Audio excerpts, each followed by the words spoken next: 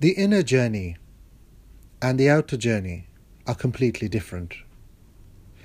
When you start an outer journey, when you travel anywhere in the world, particularly if you're traveling far, you will try to pack in your suitcase as many items as you can. It's all about packing your suitcase, packing your briefcase. And this is what you do before you go on any long journey. But in the inner journey, the journey within, is not about packing anything. Rather, it is about unpacking. Unpacking your thoughts, unpacking your personality or the idea of personality, unpacking your emotions.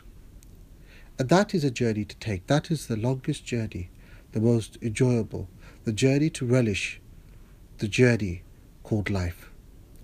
And it's not about packing, rather it's about unpacking.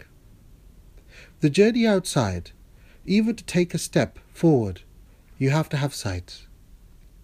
To know where you're going to place your next foot, in which direction, you need to know the ground underneath you is firm, is even, and it's solid.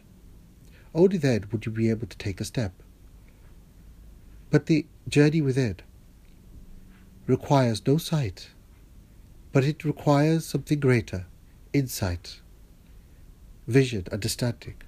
The journey within, which begins at a single step, a step away from your thoughts, from your emotions, from any thoughts that you conceive or conceive, to step away from everything, requires insight, not sight. The outer journey is all about moving towards your destination. That you have a destination in mind, that you have named it, you have labelled it, you have thought of it, and you are heading towards that direction. But the inner journey is not about labelling or naming any name, any destination. It is not about heading in any particular direction at all, but it is a realization that you are already in your destination.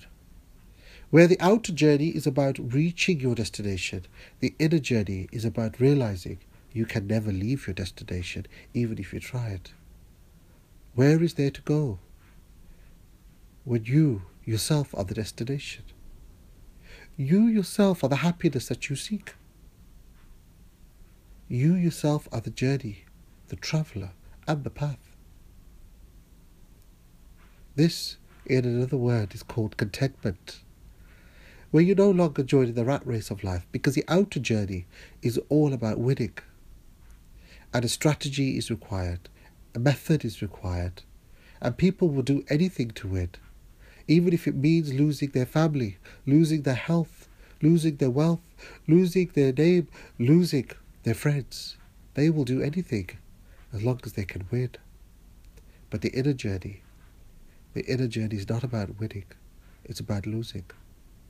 Losing your pride, losing your ego. The way of losing is peace. The way of winning is competition.